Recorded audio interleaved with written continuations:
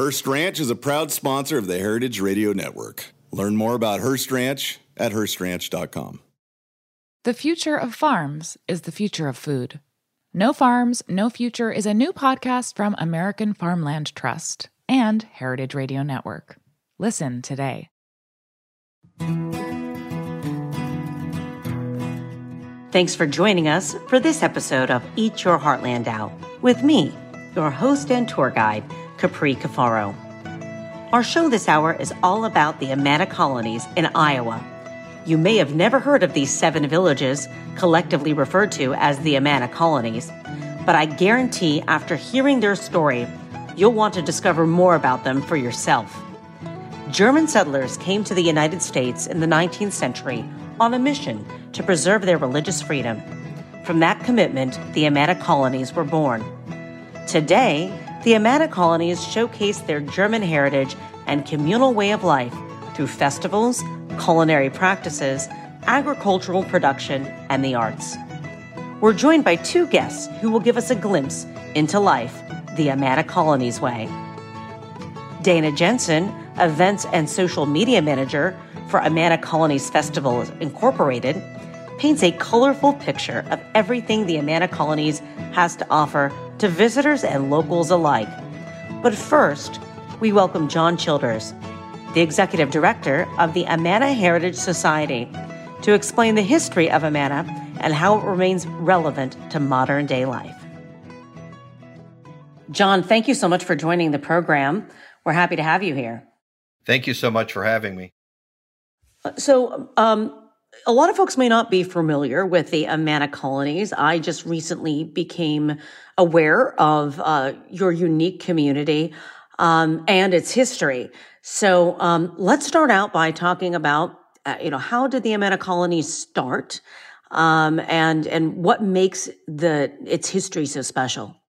Well, first off, we are essentially a religious group, and we were founded in 1714 in Germany in the province of Hessen. We're a pietist group. The pietistic movement started in 1675, and a small band of these people all had similar beliefs, and they went around to pietist enclaves all over in Germany and built up sort of this outside of regular church membership. You were either a Catholic or you were a Lutheran in Germany.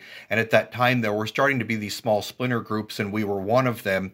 If you fast forward then to the 1840s, the group was not very large, maybe 6, 7, 8,000 at the most. And a number of them decided that, hey, we don't want to live in Germany more because we really can't. There's renewed religious intolerance and so forth. So they decided to live a communal lifestyle in America. So we came first starting in the 1840s to upstate New York by Buffalo, and then dissolved that whole community. It was called the Ebenezer Society, and then moved out here to Iowa beginning in 1855. And most all the people that were in Ebenezer had sold everything off there and made it out here by about 1863, 64. And then people continued to come from Germany. So essentially being a communal religious society, people self-selected to be members of this, and they wrote for membership and asked to be members here for until about the 1890s. But essentially they went to church 11 times a week together. They farmed the land together. Everybody had jobs that were assigned by the church elders, who were also the trustees of the business side of things. And they all decided that they would eat together. They had 3 meals plus 2 coffee breaks per day. And that was year round. Imagine it being like a neighborhood restaurant. We were a population of anywhere from 15 to about 1,800 people. And imagine in these small villages, none any larger than about 450, they would eat in neighborhood kitchens. There's one lady in charge of the kitchen. There was a vice boss. There were 3 young girls, so starting ages 14 to about age 20, 25. Until they got married, they would cook and take turns washing dishes and serving people. Then there's a small group of ladies then who would be the prep ladies, and so they would prep vegetables. So there was all this idea about living sustainably on the land, living communally, and they lived that way until 1932, when an overwhelming vote by the community decided that they should change in order to remain a community, because the communal bonds were, and the structure was probably a little bit too rigid for what was coming up here in the 20s and 30s, which was a good thing, because we are still this group here that's still been perpetuating to this day. It's an incredible story, and one that, the fact that it sounds like the core value of the society is about this concept of communal living, and one that is carried out through, the way that you work, as well as the way that you sustain yourself, both economically as well as through food. And it's my understanding that the individual villages and the communities had focused on producing, basically agricultural products and flour and the like for their own consumption, and then I think also sold. Give me a little bit more detail on this. Okay. So essentially, when they came here, they bought 26,000 acres between 1855 and 1861. And at that point, they set up 7 different villages, the smallest one being about a population of 125, and the largest one being about 450. Middle Amana and Amana were the largest villages, and they both had woolen production facilities in them. And the one woolen mill here in Amana is still running to this day. And Amana also had a calico factory. So they were very into production, but they also used agricultural inputs to be able to make those things happen for them. But all of the 7 villages that are here all had farming districts of about 1,500 acres. And so from there, they managed crops, corn and things like that, and all of the wheat and barley and things like that. And they also had cattle herds. They had pigs. We had up to 4,000 sheep at one time that supplied wool for the woolen mills. And so each village then was basically set up to be self-sustaining, with the exception of flour milling, which the village of Amana and the village of West Amana each had their own flour mill, and they would grind the flour then for all 7 villages. And then if you go again to sort of the micro level, this individual communal kitchen that was in each one of the neighborhoods, roughly. For instance, here in the village of Amana, where I am today, there were 16 communal kitchens. In the village where I live, where I grew up, Middle Amana, there were 9 there. And in one of the smaller villages like East Amana, there were only 4 village kitchens there.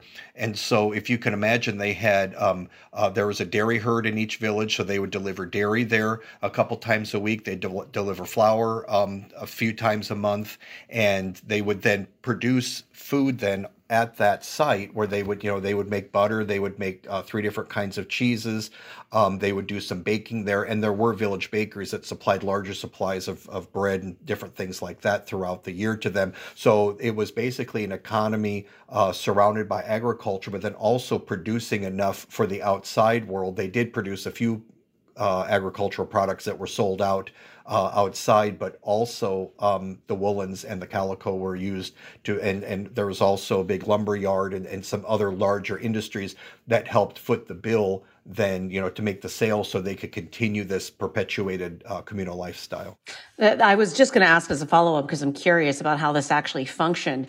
When you have sort of, sounds like you have 2 sides of this. One is for the consumption of the residents and the community, and the other, as you said, is for the outside. And so, you would make sales of these goods to the outside. How in the concept of communal living would those funds be utilized? Would they be just reinvested, for example, in the flour mill, or would those funds be distributed to pay the individuals that were working in that factory? How did that work? I'm just curious. Essentially, everything went into a common fund, and there were each different village, like Amana had a different focus than Homestead did. Homestead was our ship point.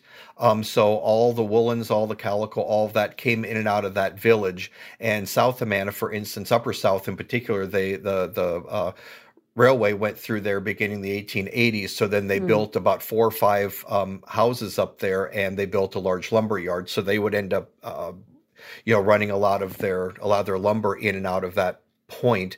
But essentially each village then, money would come into the common fund, and the people were not paid in cash, but in credit. So you would go to your village general store. And so say, we all, lived here at one point before 1932. My family would have so much credit. My family might be a little bit larger, a little bit smaller than yours. So I might have $50 or $80 of credit. You might have, 30 or 40 or, whatever it is. And that money was simply used to purchase goods that were brought into the local general store. And also, if you got married, the family, then the new husband and wife would want, say, a sofa. They would want a piece of furniture. They would then go to that village where they lived. They would go to the craftsperson there and say, we'd like to have a couch made. And then that would then be credited to them at the store. So there was a very deep accounting system here. And as a matter of fact, the communal kitchens themselves, the ladies who ran these, the communal kitchen bosses, it went up every Thursday, and they would do all of their purchasing through the village general store. They would buy coffee and tea and different things like that were not produced here. But then they would also sell some of their surplus to other villages as well. So that was all being accounted, and there was no cash that was exchanged. But they were expected to at least not be in the red at the end of the year. So they would always have to do some things, so in particular at the end of the year. But all the money, and sort of at the macro level, all the money that came in went to the common fund, and it was used then just to continue to pay the bills for the group as a whole. Individuals are not supposed to be making money on their own in any way. Before we continue our conversation with John Childers, he was kind enough to share a recording of a hymn that was at one of their church services, one that he actually was in attendance for back in 2004 at the Middle Amana Church, Middle Amana being one of the villages that comprise the Amana colonies in Iowa. As you've been hearing, faith and the church are very important to the Amana communities, which is why I think it's relevant to bring in some music, this hymn, to get a greater understanding of the context of the Amana community and the importance that the church plays and the importance of the German language and tradition. It's my understanding, actually, that there weren't even hymnals in English until the mid-1990s. This piece you're about to hear is entitled in German, so please forgive me. German is not a language I know. It is called Das abre Sonnenlicht, which roughly translates to the visible light of the sun. Take a listen.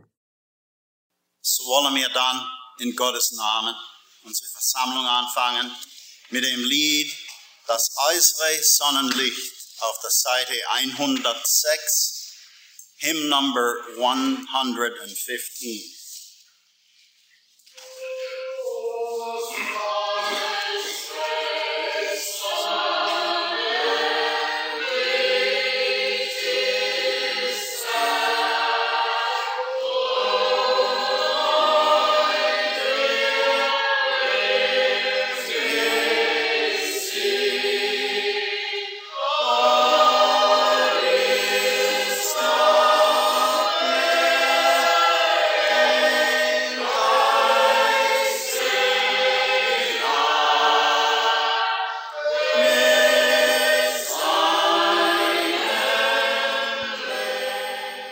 We've been listening to a clip of a hymn from an Amana Colony church service from the Middle Amana Church in Iowa. And we've been speaking with John Childers, the executive director of the Amana Heritage Society, about the history of the Amana colonies and its culture. When we return, we continue our exploration of the relationship between communal kitchens, faith, and the Amana colonies of today.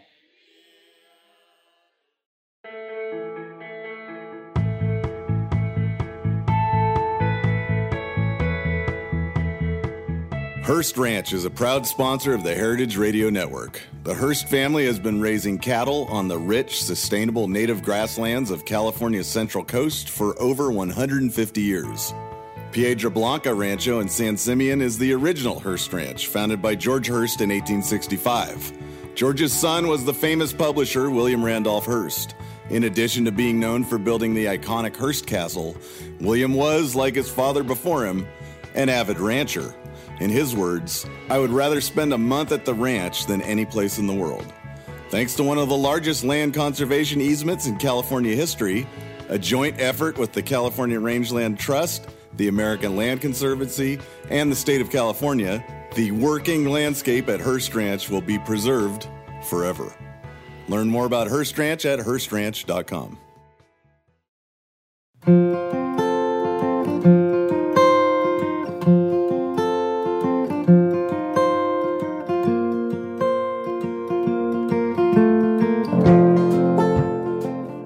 Welcome back to Eat Your Heartland Out.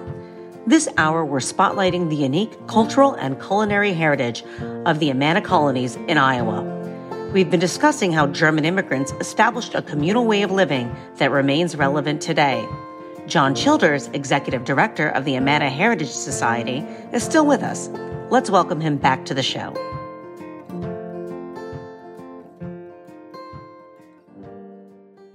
And we are still chatting with John Childers, the Executive Director of the Amana Heritage Society, who has been telling us about this community and its deep roots in communal living in Iowa, and dating all the way back to their inception in Germany. John, we were talking about kind of the communal economy as well as this concept of these communal kitchens. You mentioned how the women that were running them, kind of pooled their resources to get the goods that weren't produced in the community. But tell us more about how these communal kitchens worked. I know that there were a number in each village, but bring us into the kitchen. Give us a perspective on what it might have been like, prior to the 1930s. Great. That's a wonderful question. And that's probably what I'm the very best at. We actually own the only intact communal kitchen that was, that remains from that time, one of 55 communal kitchens that we had. And I was raised in one. As a matter of fact, my great grandmother was the last kitchen boss in the home where I live. So essentially, as I mentioned earlier, there was one woman and her family, who were assigned to be, she was the communal kitchen boss. In some cases, it was a mother and a daughter. Sometimes it was a daughter and her elderly mother who would be the kind of the co-bosses. In the case of my great grandmother, it was just she, but then her husband, my great grandfather, and her two kids then would live in a part of the house. And then there was another family that lived in a different part of the house. And then the communal kitchen was basically a wing on this residence, and it had in it a large kitchen with a hearth, and it had a baking oven, and it also had some wood stoves in it and a cooking stove. And they had then a vice boss who would be she was the second in charge. I would almost call her a communal kitchen boss in training. And all the children, both boys and girls, went to school here only until 8th grade. And at that time, they would matriculate. They would have to pass a county exam. And from that point on, the boys mostly ended up on the farms, or if they were in one of the villages with the woolen mills, they'd end up in the woolen mill for a time until they were kind of retrained or they were left in there according to their skills. The young girls then would end up going and working at the communal kitchens, and they would get up every morning at 4:30, 5 o'clock in the morning, go to the kitchen. Many of the kitchens had a hired man. This would be a non-society person. There were about 400 day laborers who lived here at any one time, helping in the mills, helping. As a matter of fact, the communal kitchen that we own is called the Reedy Communal Kitchen. There was a hired man who lived upstairs in the woodshed, and he just lived in one small room. He'd get up in the morning, he'd light all the stoves for the three young girls to come in. They would start to fry potatoes or something like that, and make the coffee and get things ready. And then by the time it was 6 o'clock or 6:30, then the villagers would be coming to that particular kitchen, the 30 to 40 that were assigned to eat there. In theory, we always interpret that people ate in the kitchens. In practice, that was not always the case. If you had a young family, you were allowed to take your meals home with you. And if you were taking care of elderly parents, or let's say that you lived in a home where there were other families living in there, it might be an elderly couple, they were no longer healthy enough to get out, you might be able to go and bring food to them or whatever. In German, they were always called die Heimholer, the ones who take their food home. And so the people would eat that in the morning, and they really kind of carb loaded. They ate fried potatoes, they ate bread and butter, syrup, things like that for breakfast. We're not talking bacon and eggs and anything like that. Then everybody went to work.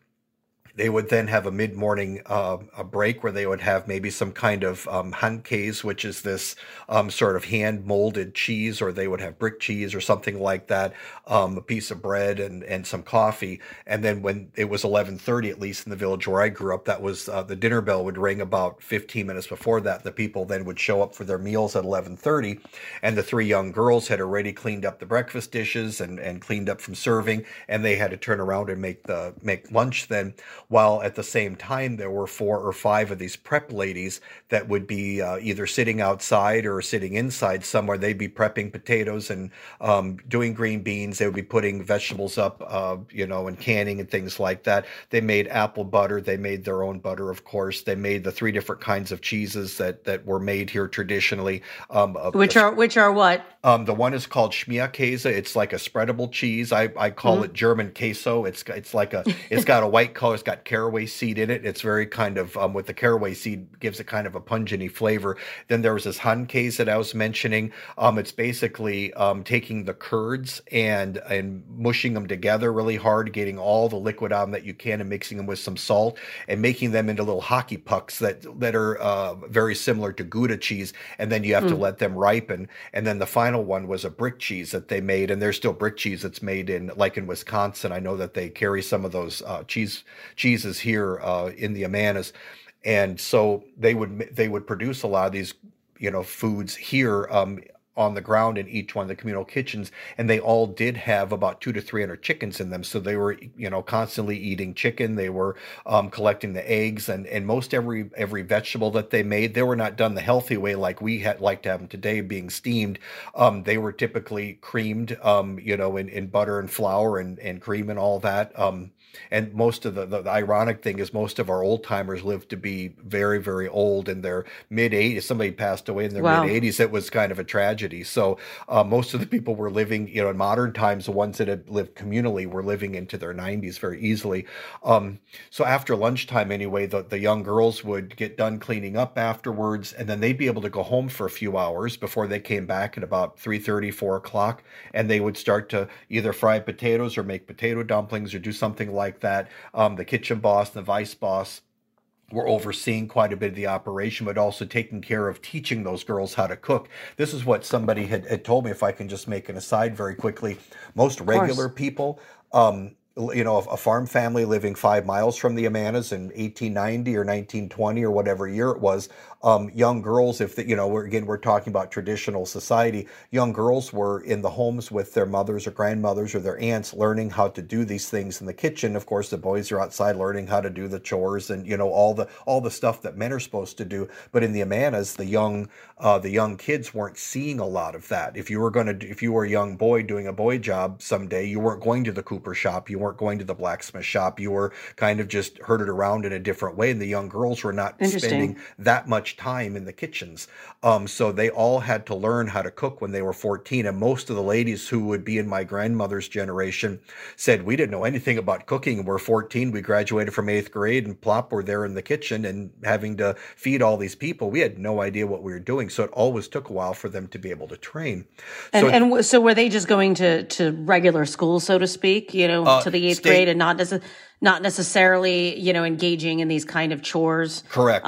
Whether they're gendered chores or not, they were just basically kind of doing their thing until they're 14, and then kind of brought back into fulfilling these more traditional work roles that, may sometimes have a gender association. Yes. Now, they would have gone out to onion fields as school kids, and they used the school kids a lot as labor. So they would go. Who's the they? These village. Communal, the village, yes, because and the church elders ran each village, so they were both the ministers in the church, and they were also sort of the trustees of the village that were making sure everybody's getting to work and that the accounts were all paid and all that stuff. So every spring and summer and fall when they were taking care of the onions. There's actually a photo of the kids in Middle Amana about 1920, something like that, 1922, of a big row of them, and they're all out sort of cultivating the onions in these large fields that were about 3 or 4 acres large. That they would cultivate the onions, and later on the potato harvest would happen, and they would use some of the kitchen girls for that, and actually some of the younger kids as well. And so the kids always had to work, but they weren't really learning. So I'm 50, and I didn't end up learning how to cook until I was in my early mid-20s. And my wife doesn't like to cook, and I do, but I didn't know how high to turn the heat on in the pans and all that. So I kind of try to live vicariously through them, thinking what less would I have known at 14 than I did at 25. It took me about 5 years to be able to cook anything. So I kind of feel for that, feel for them. Sure. And some things have changed, but some things have remained in culturally in the community there in the Amana villages. I know that there was something, I think it was called the Great Change. Is that right? Or yes. What was that? And then what happened after the Great Change? So the group that wanted to become communal, were the grandparents and great-grandparents of some of the people that were living in the teens and 20s. And there was a group of young men, and they would have become leaders regardless if they would have remained communal or not. And the case was that most of them did remain in leadership. But in about 1926, they all sat in a room right down the street from where I'm sitting, and they were all related by blood or marriage. And they said, "What do you guys see out the window?" And they said, "We see a couple hundred of our contemporaries no longer living in the Amanas." They were living in small towns like ours nearby. Some of them were living in Cedar Rapids. Some of them had moved to Davenport, Iowa, which is a large German area, and everywhere in between. And they said, it isn't that they're against living communally, and it isn't that they're against our religious beliefs. And I have to say this as an aside, our communal living has nothing to do with what our religious beliefs are. It was a way to accommodate 2,600 people coming from Germany, northern Switzerland, and Alsace. Yes, and so these young men ended up saying, we need to approach our fathers, basically the trustees of the church and the communal society, and beg them that we need to make a change. So they went to them and they said, we see all of our contemporaries. We're not going to have a society. We're not going to stay together as a community. And that was the main purpose for them to leave Germany, was to build a community and to become a community. And so they said, yes, we observe the same thing, but we're too old and don't know. I'm paraphrasing, but we don't know exactly what to do about this. Our ways are very steep in the communal ways. Most all of you have been outside. Some of them were learning English. Some of them were had attended college and things like that, because they were going to be the next generation of leadership. So what they proposed then was to get together with a proportionate number of people from all 7 villages, and the number ended up being 47. So each village voted on a certain amount of people that created this committee then called the Committee of 47. And these were people, some of them had participated in World War I. They were pacifists, but yet we were sort of swept up into the war too as conscientious objectors. Some of them who were not living here at the time ended up getting swept up as people who went into combat. And again, we were always pacifists. Some of them had, again, trained in college. Some of them had lived away for a while, just didn't like it here. And what they end up doing is getting together saying, what are our values? The church, we want the church to go on as it was, but what are other values? How do we make, if we change, how do we make it equitable for everyone? Now, originally, there were about 4 families that put all of their tremendous wealth into the Ebenezer Society, then eventually that transferred to the Amana Society. Well, those people, of course, were guaranteed to get their money back, but the vast majority of the 2,600 immigrants who came here had nothing. So they said, well, but these people and their parents and their grandparents all built something. So what they did is that this Committee of 47 met a number of times, and then eventually it went down to a committee of about 10. So the bigger committee was like a steering committee, and the values were this. They wanted to assure that everyone here would have a job. They wanted to assure everyone would have a home. They wanted to assure that everyone would have insurance, and also be able to keep everybody here as a community. So once that was all started being in motion, some of those kids living outside, the 20-some-year-olds that were sort of lost and wanted to do more, they were starting to come back because they knew that things were going to change. So that was one good thing. So that committee of 10 then really kind of went to work, and they did all of this. They talked to a particular lawyer, and that lawyer helped walk them through exactly what they needed to do. So in the end, everyone was guaranteed to live in a home. There were two types of stock that were given out. One was a Class A share. The other one was a prior distributive share. The Class A share gave you a medical benefit. It also gave you membership to the New Amana Society, which is still in operation today. And it allowed you to vote for directors every year. So let me just stop you real quick right there, because we're running a little bit we're getting close to the end of our time together. And, you just mentioned that the New Amana Society is still in existence today. So in the little bit of time we have left, I'd like to know what remains today, almost 100 years after the great change in the 1930s. What remains in the Amana colonies, and from a cultural standpoint, more specifically, and how has some of this particularly communal kitchens, communal eating, how is that, maintained as part of the culture in 21st century Amana colonies? Okay, well, number one, again, they wanted so this whole great change happened so they could remain together as a community. When I was a child growing up, the 70s and the 80s and the 90s, 80 to 90% of people who lived here had a communal background. Their parents, they themselves, their grandparents, whatever, were here. So the community has remained together.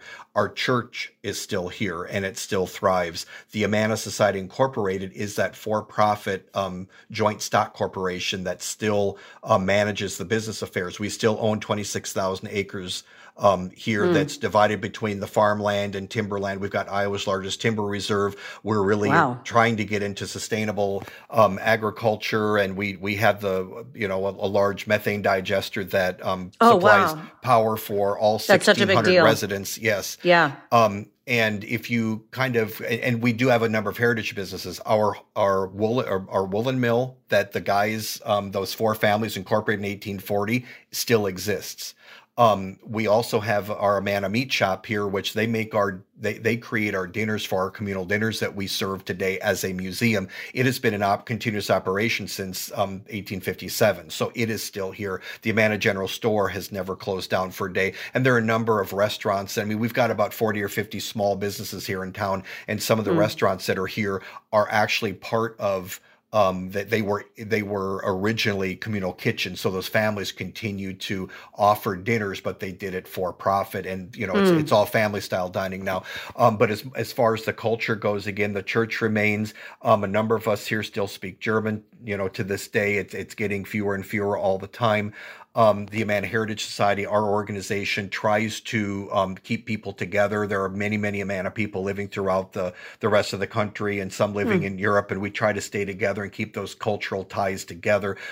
We have an arts guild. They practice a lot of folk art here, and a lot of those things. Our latest tinsmith, or last tinsmith that we've had, passed away. We've got two people that are working on that he taught that are trying to keep that going. We have carpet weavers, we have potters, we have the whole 9 yards here. And these are people that grew up here. These are people that are continuing those traditions. And as far as the food, I would say there's 30, 40 households that are still, out of a population of 1,600, that are still producing or making that traditional food. When I was a kid, everybody made it. It was boring. Nobody wanted to have, some of that old stuff. But, today it's actually kind of a treat to be able to have it. So we're sustaining. It's not quite at the level we'd love to have it, but there is still a lot of evidence of that original communal culture that's still here. Well, I am inspired. I think that's a great place for us to leave our conversation, because we're also going to be joined by one of your colleagues from Amana as we continue our show, who's going to tell us about all the different festivals that are bringing people together and continuing on some of these traditions, particularly food traditions. So, John, thank you very much for taking the time, and I certainly do hope to get a chance to go out there and visit. Yeah, wonderful. Thanks for having us. Stick around for more Eat Your Heartland Out after these messages. When we come back, our next guest is going to tell us all about the fairs and festivals that are offered year-round in the Amana colonies.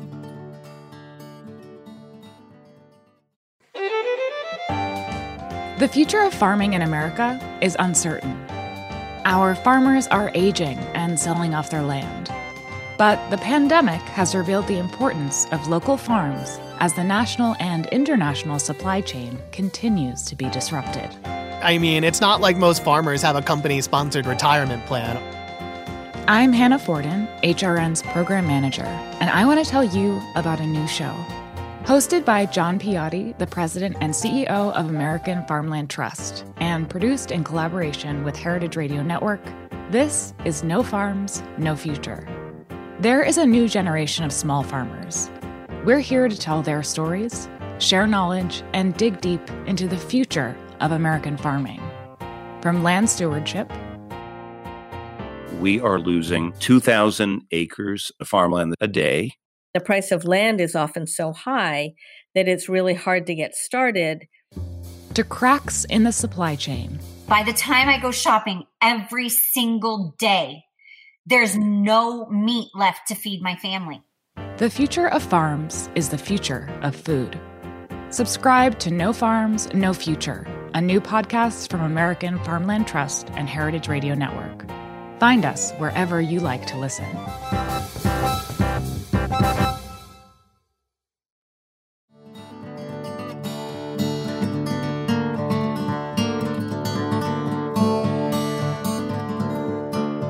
You're listening to Eat Your Heartland Out.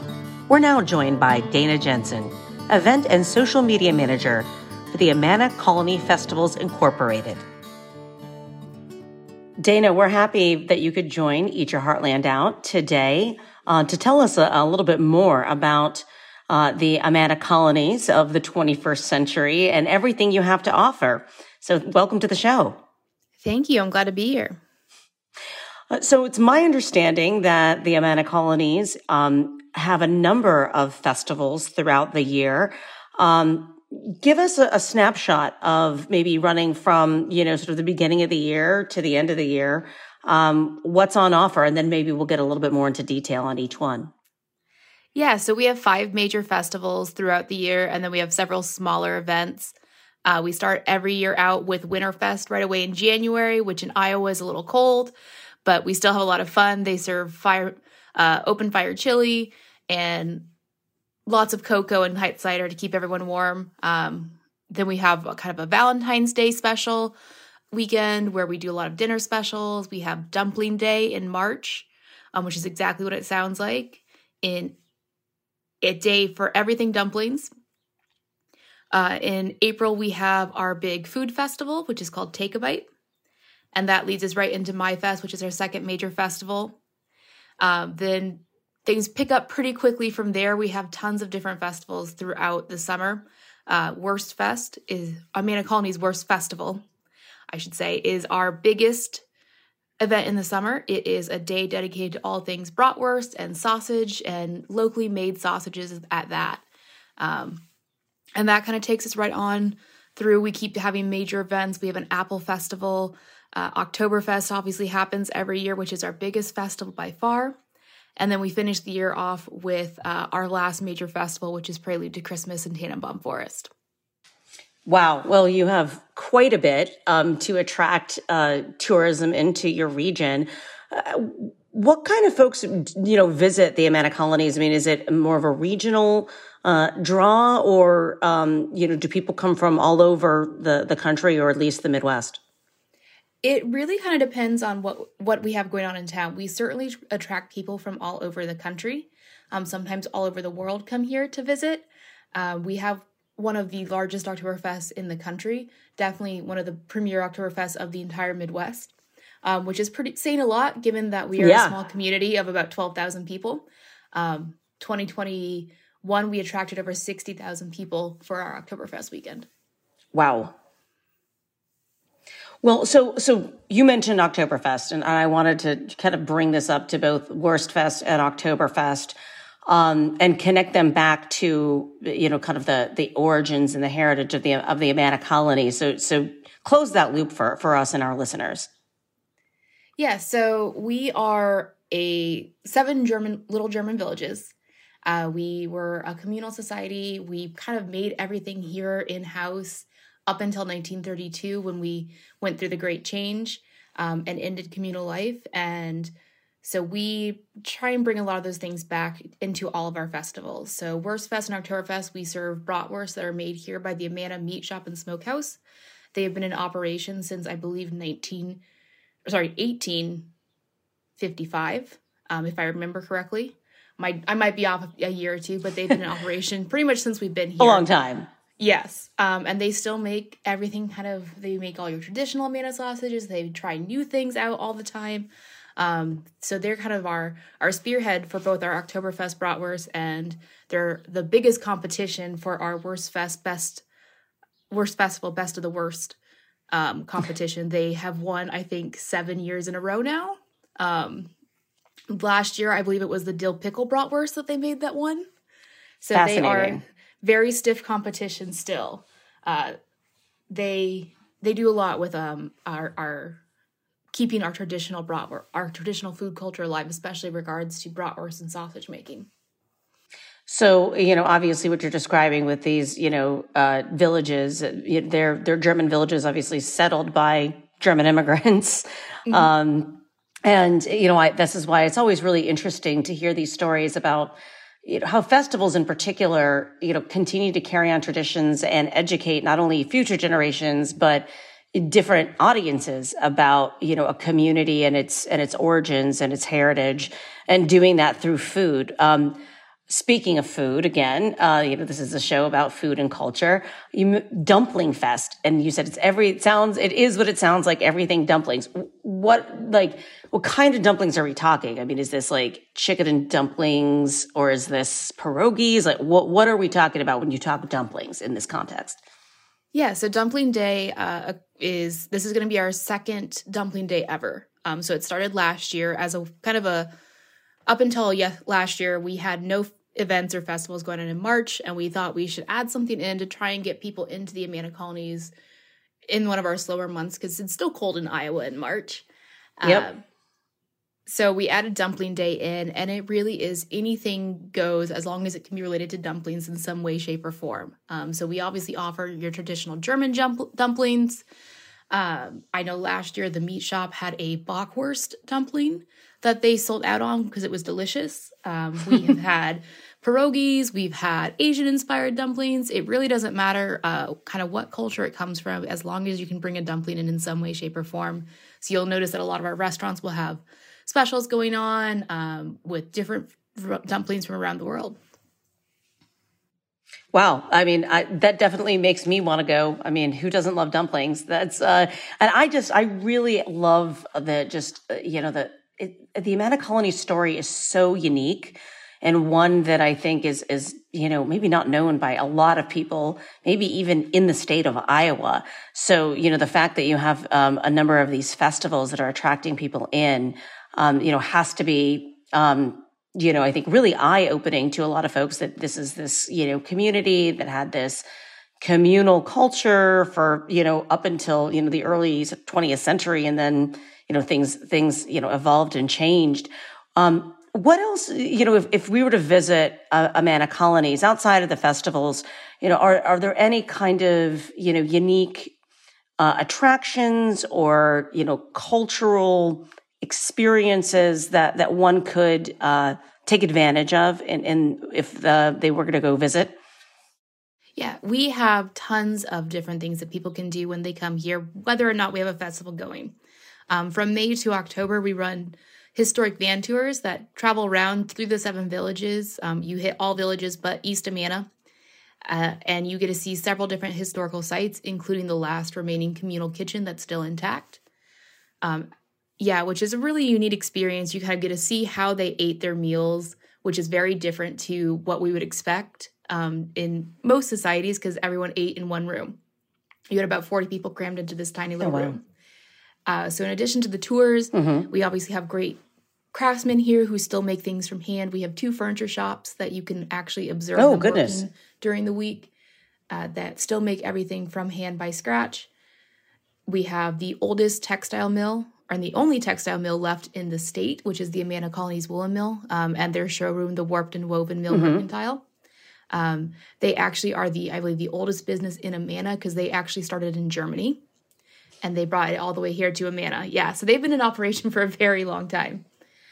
In addition to that, we do also have the oldest microbrewery in the state, as well as the oldest continuously operated winery, which would be Ackerman. They were in 1956.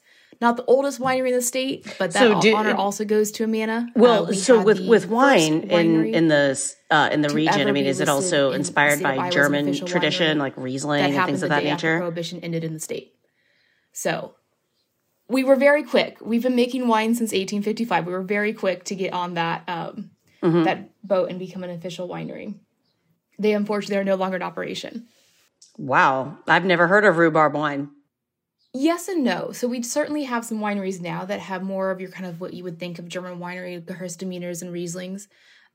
Traditionally in Amana, there were 3 types of wine, and it would have been rhubarb wine, which is by far our biggest seller across the board today still. There has to be strawberry rhubarb pie, right? Yes, we are known for our rhubarb wine. We have actually a rhubarb festival in the summer as well, where we spend all that time kind of hyping up the rhubarb because in Amana, rhubarb was a major food source. We have our own word for it. There's always strawberry rhubarb pie. It doesn't matter the season. There's always rhubarb pie here in Amana. But we have our own word for it called Peistingel, right? Which loosely translate from the English word pie and the German word for stalk, which is Stingel. And I'm probably pronouncing it wrong. German's not my forte, but it was a uniquely Amana word that meant essentially rhubarb wine and rhubarb. So that has been around forever. The other 2 wines would have been Concord grape and Catawba grape. Well, and I can tell you from what I know, because I come from actually a wine region in Ohio, and I've done some work on and some research on this. I mean, those are exactly the grapes that kind of grow in this climate here. So a lot of times the wine is adapting in that manner. So interesting. I mean, now what I want to know is, is this something that you can go and you just consume, like, if you are going to go, to, a winery, can you tour it? Or is it just, tasting? Or if you're going to go to the mill, do you just purchase products? Or is this something that you can actually do sort of a behind the scenes, tour, or maybe do experience, travel through weaving? You talked about weaving, that sort of thing. So, I mean, I love experiential travel, and I would love to know if those are the kind of things that you'd be able to do as well. Yeah. So in the past, I know that the Woolen Mill has offered like kind of behind the scenes tours. I know that during COVID, they had to halt that. I believe that they are trying to bring it back as soon as they can, but they obviously have some concerns for safety of their staff, and they are in a new building. So you do get to see some of that experience and see the kind of looms and things. I just don't know if they are currently able to offer tours, but that is something they have done in the past, and they are wanting to do again. So there definitely is a chance for that more experiential learning. The Amana Arts Guild often does classes, especially in the summer, where you can learn different things. Right now we have a kind of a knitting club where we're taking that kind of the woolen yarns and things like that and crocheting and knitting them. That happens at one of the restaurants here in town every week, where they have locals, and anyone who wants to join can come and just knit and crochet and make little projects. How cool. All they want. Yeah. So there's still a big community kind of participation involved in everything that we do. We try and do as much as we can, and we're always trying to add new things and more experience type options as well. Well, I love the fact that you're blending, something like, a communal space like a restaurant with, some of these, crafts and activities. You don't really hear about something like that in your, traditional destination. What's next for the Amana Colonies? What's on the horizon? Any new festivals planned? Changes to your tours? Anything that you'd like our audience to know about what you have coming up? I say immediately coming up, we have the biggest festival I'm working on right now is MyFest, which is often mispronounced as Mayfest, but it's MyFest. which we have a lot of our heritage, but we also try and make that celebration a multicultural celebration of all of Iowa. So we bring in different dance troupes. I know for sure we're going to have some Irish dancers. We're looking at some other different dance troupes to come in and share cultural dances with us, in addition to our own My Pole dancers. And then we always have the World on Wheels food truck that goes along, rodeo that goes along with that. So we bring in different food trucks that offer a different variety of cuisine, non-German foods. The Heritage Society also does a traditional kind of food stand where they serve potato pancakes and things like that would have been served, back in Germany when we were there, and then also in communal times. So we always try and do things like that for MyFest and really just branch out and share the joys of all of the unique heritage here in Iowa, not just in the Amana colonies. Wow. I mean, and you have so much related to food. And you just mentioned the food trucks and, obviously you have your dumpling days and then Wurstfest. And I want to just kind of circle back before I let you go about the Valentine's Day and the Christmas time, because I feel like chocolate has to be involved in all of that somewhere. Yes. So we have a great little shop here called The Chocolate House. That's Haus. Of course. Yep. Got to stick with that German theme. They make all of their chocolate in-house, and they always, for Valentine's, have an amazing selection. I know that they are working on fresh dipped chocolate strawberries and tons of different Valentine's goodies. So they are always a great place for Valentine's Day.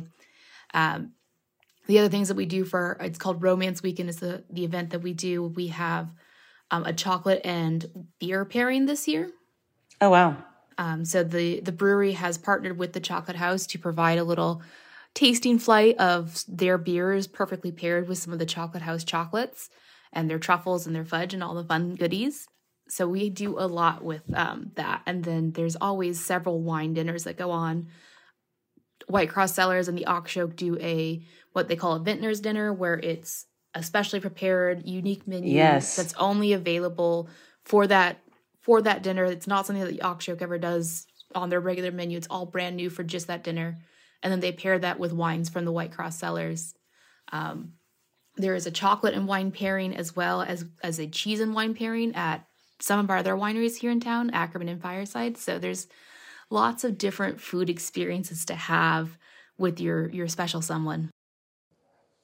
This sounds incredible, and I am so glad that we're sharing your story with our audience, who I know loves this kind of thing, learning about new cultures, new destinations, and uncovering the uniqueness of parts of the American Midwest. Dana, thank you for sharing with us, and I look forward to maybe hopefully getting out there and going on one of those van tours and experiencing all that the Amana Colonies has to offer.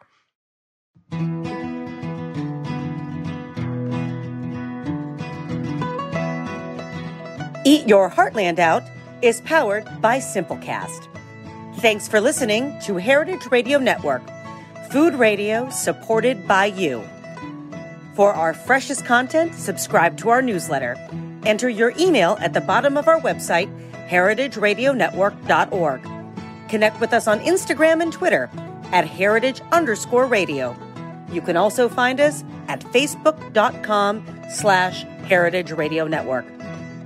Heritage Radio Network is a nonprofit organization driving conversations to make the world a better, fairer, more delicious place. And we couldn't do it without support from listeners like you. Want to be a part of the food world's most innovative community? Subscribe to the shows you like, tell your friends, and please join the HRN family by becoming a member. Just click on the beating heart at the top right of our homepage. Thanks for listening.